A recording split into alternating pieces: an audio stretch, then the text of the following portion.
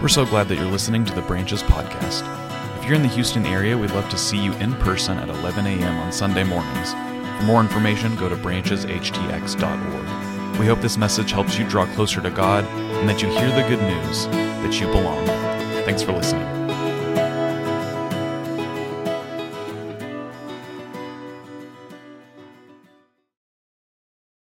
Good morning.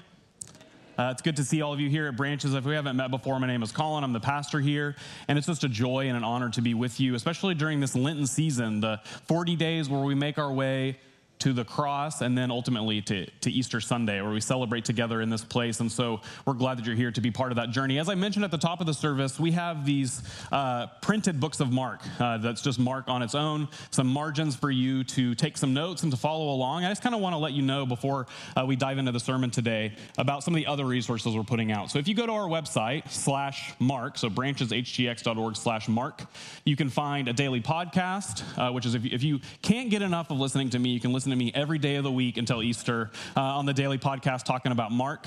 We have some other resources on there. I just posted this week the Bible Worm podcast. It's Bobby Williamson was a professor of mine, a Hebrew Bible professor, and his friend Amy, who's a rabbi in the North Georgia area, and they just went through Mark, or they're still currently going through Mark. And so just to hear some other voices go through the Gospel of Mark, and the Bible Project. Some people I know about the Bible Project. They animate these really beautiful kind of overview videos, and so I posted the Mark video on there so you can get kind of an overview of all of its themes. You can get the reading plan in digital form. We have physical ones back there. I just want to let you know that we're really just wanting to give you opportunities to, like little bites along the way, go through the Gospel of Mark, because there's a lot going on in there. Last week we talked about Jesus as one who broke the rules for the sake of love. Jesus broke the rules to connect with other people in the interest of connection, or Carrie will kill me. Please check in the interest of love. Please check in, and we'd love to connect with you and let us know that you're here today, especially if you're a first-time guest, so we can let you know what's going on in the life of our community. And so Jesus was one who broke the rules for the sake of love, that he had this other-oriented love, that even though there were these kind of guardrails and ritual laws and religious laws around them, he broke the rules so that he could love others, he could heal others, he could give himself for others. And that was kind of a challenge to us last week, that like maybe we're presented with an opportunity to care for someone else, but there's an obstacle, there's a rule in the way. And our encouragement, easier said than done though, is to break the rules to love and care for others. And I was reading the story for this week and just thinking like, I could just preach the same sermon, because Jesus again kind of breaks the rules, shatters our expectation, kind of pushes aside the ways that people think he ought to conduct himself in the world, so that he can care for two vulnerable people that we'll see in the story for this week. But really, today's story is about desperation. We're talking about what it means to be desperate, and how Jesus responds to those who are desperate. And then if we want to follow Jesus, how we respond to people in our own lives, or even ourselves or our family, when they are desperate. So with that in mind, let's pray together as we start today. God, we thank you that when we are on our last leg, when we just have a shred left, we just have a little ounce of energy or hope or faith, that you complete it for us, that you heal us, that you walk alongside us, you comfort us. And when we mourn us, you don't just comfort us, you mourn with us. And when we're suffering, you don't just look at our suffering and have pity on us, you suffer with us and for us. And then we're faced with hardship and faced with difficult circumstance, you don't look at it from afar, but you come nearer to us than we even are to ourselves. We're grateful for that. We're grateful for these stories of healing and the way that you continue to heal us in our world, and also encourage us and enable us and challenge us to be healers in our world too. We ask all of this in the name of the physician, the healer, our friend, our companion, Jesus the Christ. Amen. I just read at the end of 2023 and the beginning of 2024, probably one of my favorite books now of all time. It's called The Wager. Anybody read it?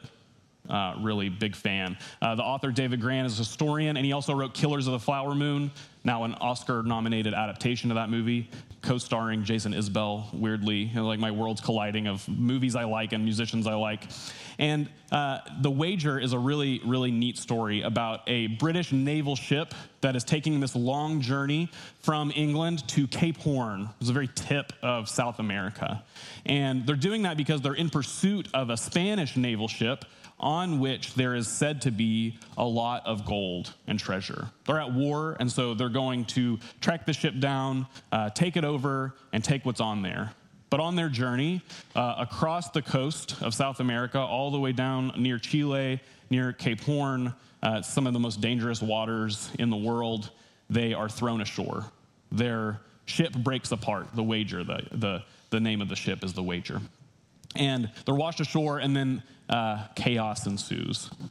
The captain, Captain Cheap, was like, not a great name for a captain, doesn't kind of instill a lot of confidence in his crew. Captain Cheap and his crew find themselves on the beach, and then, as you might imagine, in stories you've heard about shipwreck before, factions arise, and people look for ways they can eat and sustain themselves, and they build shelters, and they try to map out their escape, and there's mutiny, and there's murder, and there's mystery, and there's intrigue. And several years later, like 5 or 6 years later, 2 groups of people from the USS Wager make their way back to England, a long journey from the tip of South America all the way to England. And they start to publish their accounts of what happened. And as you might imagine, they don't all agree. Captain Cheap, of course, is like, they wronged me, there was a mutiny, they deserve punishment to be court-martialed. And then the other groups of people that make it back, they're like, no, he was kind of not a good captain. He didn't lead us well, and so we had to kind of take the reins, and we were starving, and we had to do what we could. And they're this popular publishing fiesta, really, of stories about the Wager. And people who were there, people who weren't there, sensationalized versions, accurate, boring versions. David Gran went through all of it and kind of compiled them together. And I was in a book club when we read this, and one of the questions we had was, what is the Wager about? Like, what is this book about? And you kind of hold it up as a gemstone and look at all of its facets. And one that kind of stood out to me was that it's a story about human desperation. What do we do when we have no other choice? What do we do when we're starving? What do we do when we need to survive? What do we do when we're not in our typical environment and we find ourselves in a place where we don't know where the food is and we don't know where the shelter is and we don't know what the weather is like and we're surrounded by people we're suspicious of and they're suspicious of us? What do we do when we're desperate? It's a tale of human desperation. Desperation, the word desperate, you can kind of hear it in the word, is kind of derived from the same word as despair, meaning without hope. Really is you've been given a choice to say, I have a last-ditch effort to kind of solve this or change this. And so a desperate person does things they would never do. And so rather than being vulnerable and sharing my own embarrassing stories of desperation, I do what I always do, and I turned to Reddit and looked up stories about other people's desperation to make me feel better about my own. So there's a Reddit thread that is, what have you done when you were really desperate?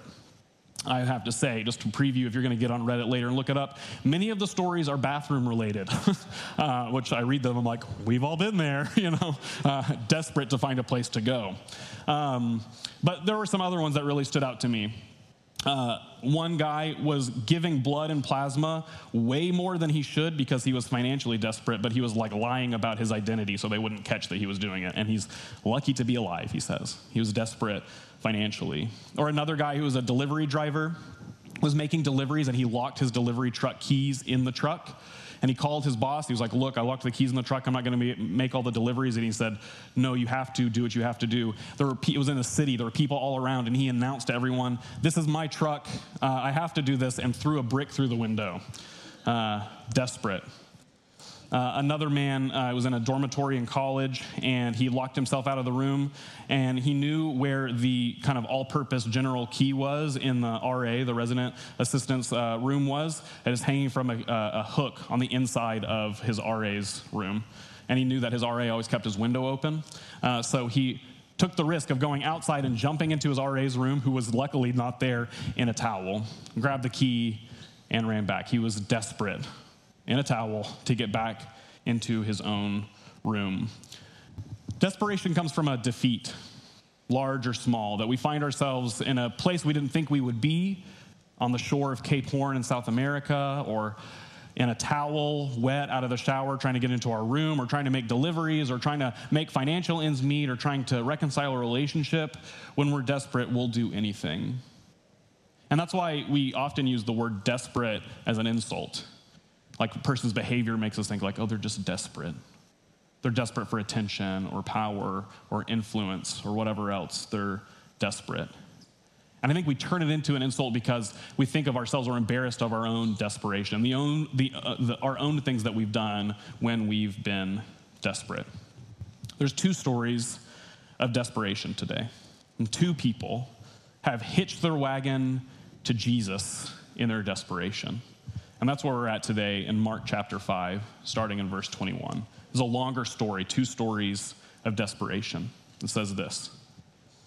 When Jesus had crossed again in the boat to the other side, a great crowd gathered around him, and he was by the sea. Then one of the leaders of the synagogue named Jairus came, and when he saw him, fell at his feet and begged him repeatedly, "My little daughter is at the point of death. Come and lay your hands on her so that she may be made well and live." So he went with him, and a large crowd followed him and pressed in on him. Now there was a woman who had been suffering from hemorrhages for 12 years. She had endured much under many physicians, spent all that she had, and she was no better, but rather grew worse. And she'd heard about Jesus and came up behind him in the crowd and touched his cloak. For she said, "If I but touch his clothes, I'll be made well." Immediately, her hemorrhage stopped. She felt in her body that she was healed of her disease. Immediately, aware that power had gone forth from him, Jesus turned about in the crowd and said, "Who touched my clothes?" And his disciples said to him, "You see the crowd pressing in on you. How can you say, who touched me?" He looked all around to see who had done it. But the woman, knowing what had happened to her, came in fear and trembling, fell down before him, and told him the whole truth. He said to her, "Daughter, your faith has made you well. Go in peace and be healed of your disease." While he was speaking, some people came from the leader's house to say, "Your daughter is dead.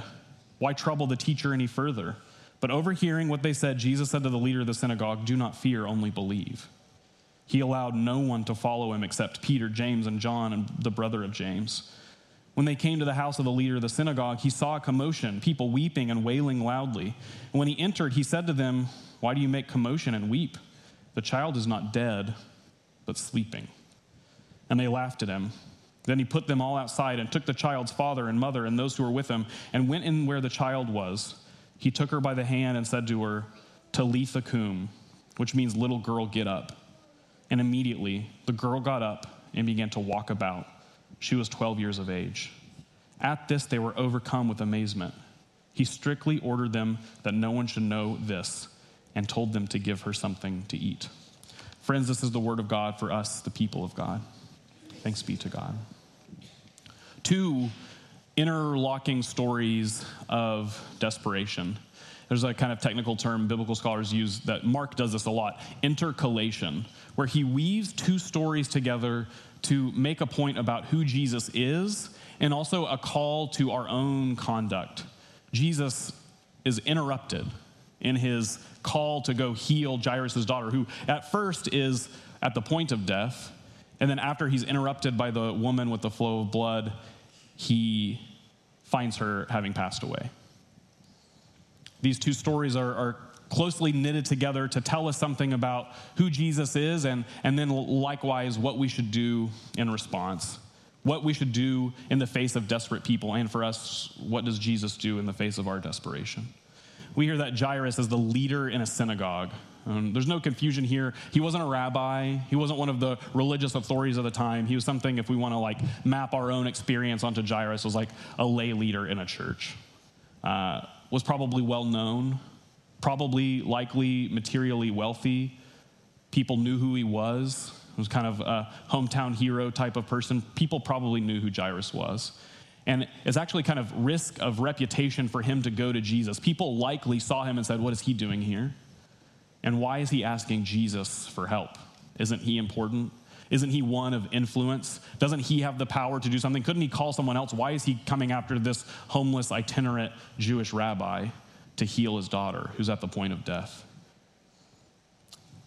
Then Jesus agrees that he's going to go along and help Jairus and heal his daughter. Jairus has come in desperation on behalf of another, which we'll get to in a minute, But in that kind of movement toward Jairus' house, this crowd presses in on Jesus. We see this over and over again. If you've been reading along in Mark, Jesus has a variety of responses to this. He runs away and hides to go to the secret place. He goes out in a boat to get away from the crowd. And here it seems as if he's just like pressing through the crowd. I went to the zoo yesterday, and I think everyone else was there too. Were you there? It seemed like you were. I think I saw every stroller in the city of Houston. I was like, this is probably what it was like. Just people pressed in, like, we have to see the gorillas, and we have to go into the Galapagos Island thing, and we got to go push through here. I feel like that's probably what it was like. We've been in those situations. It's icky. It's kind of hot and sweaty, and there's just people everywhere, and you can't make out one from another. Jesus is in that situation. He's being pressed on in the crowd. And so it adds kind of a new facet of this story that Jesus, again, didn't even notice her, and she didn't want to be noticed. She had this idea that if she approached Jesus, she could just touch and run. Like there's this common kind of superstitious belief that these faith healers or these spiritual, powerful, divine people, even if you just got near them, they could heal you. Listen to the kind of laundry list of desperate circumstances this woman is in. There's a woman who'd been suffering from hemorrhages for 12 years. Her disease is as old as Jairus' daughter. She'd endured much under many physicians. So she had this happen to her. She'd seen all the doctors, all the people that said they could help her, had spent all that she had, so she was poor. She was no better, but rather grew worse. She wasn't even marginally better. She got worse and worse and worse over the 12 years.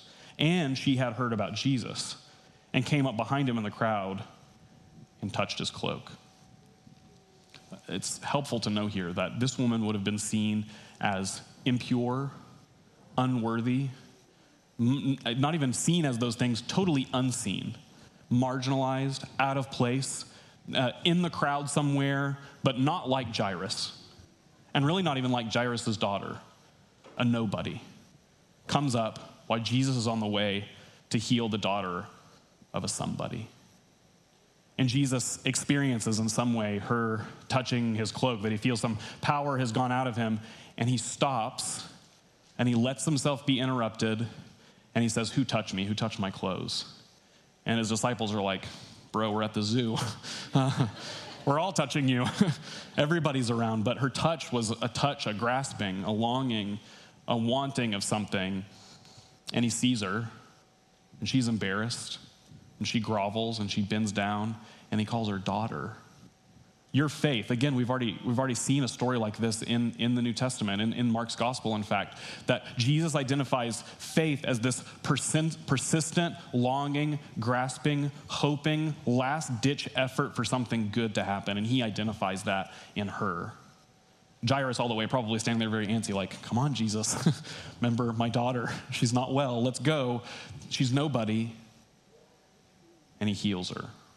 Rather, he says, "Your faith has healed you."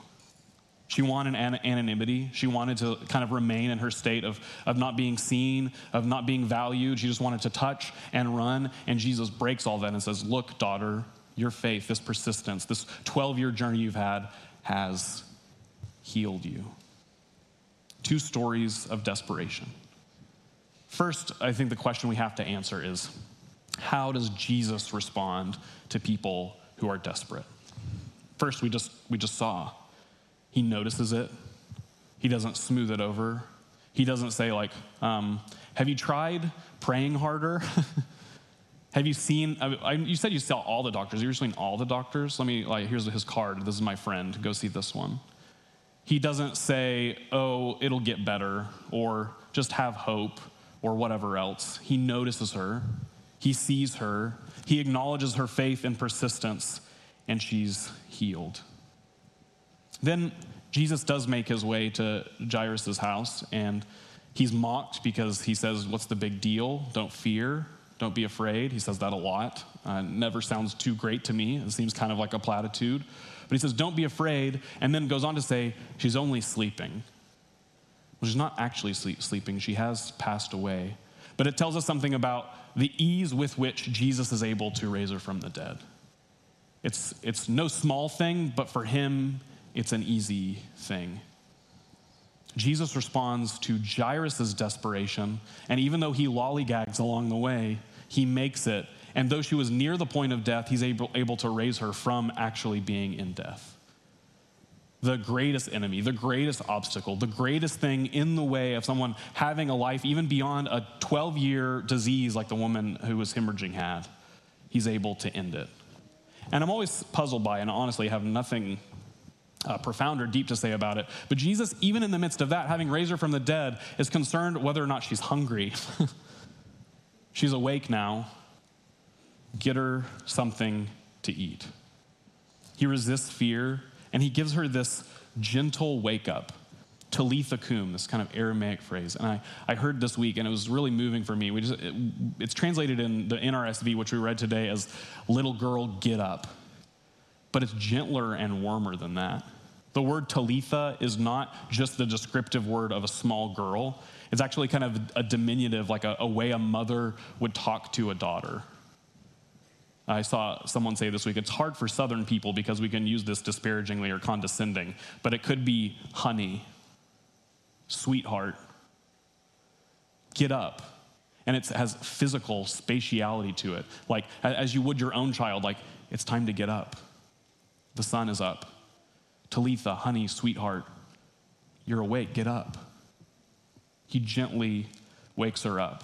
He's interrupted by this diseased, outcast, doubly outcast woman, and then he finds himself gently waking up Jairus' daughter. How do we respond to desperation? Our own desperation, the desperation of others, the desperation we see in our city? I think Jesus models just what we should do. One is particularly hard for me. If I'm in the zone, if I'm like really doing something, I hate being interrupted. Anybody else? I hate when I really have like something really in view and someone says like, hey, could you help with this? Jesus is unhurried to maybe the frustration of others, unbothered, but moved to act in compassion for this woman who interrupts him. Second, Jesus sees the unseen. He draws his attention in the crowd to a woman who people probably would have written off, maybe have noticed her physically, but not noticed her personally. And he sees her, and she touches him, and he doesn't say, ooh, get away from me. He says, your faith has healed you, and calls her daughter. He responds to Jairus' desperation. This is really important, is that he responds to Jairus' desperation in which Jairus is desperate on behalf of another, his daughter who cannot advocate for herself. He advocates for her, and Jesus raises her from the dead. There's practical implication here. How do we respond to desperation in the world? The world that we live in preys upon people's desperation, sees people in desperate situations and tries to take advantage of them, tries to use their desperation to enrich or help themselves and not to lift up the desperate person and get them out of that situation. We can think of a variety of examples, from kind of predatory lending practices or people who find themselves in horrible medical distress or financial distress, and people see those situations, and rather than seeing them as Jesus sees them, as an opportunity to lift them up and see their value and their wholeness and their completeness and their belovedness in God's eyes, they say, what's in it for me? What can I get out of your desperation? And then ultimately points back to this. We have the practical implication, how we respond to desperation in the world. But also, what does it say about the character of who God is? If God is present somehow in Jesus Christ, which I believe he is, what does it say about who this God is? This God is powerful, but doesn't use his power overbearingly. He sees someone groveling for him, and he calls them daughter and lifts them up. This God in Jesus Christ doesn't kind of shy away from an interruption, but embraces it an opportunity. This God has the ease and the power enough that it's no thing for him to bring life to a dead thing. This God sees beauty and value in the human person, and that includes you. All that to say, pointing back to the very beginning when we read the story together, is that people in desperate situations hitch their wagon to something. They hitch their wagon maybe even to desperation itself. Like, this is just the way it's going to be. I can't find a place to go to the bathroom, so this is it. I have to do that. I'm in financial straits, and I can't do anything about it. This is it. This is just the way that it's going to be, and I've hitched myself to that. Or, in a last-ditch effort, they hitch themselves to something that maybe could help. I think the challenge even for myself, like spiritually this week, is thinking like, is Jesus worth hitching my wagon to?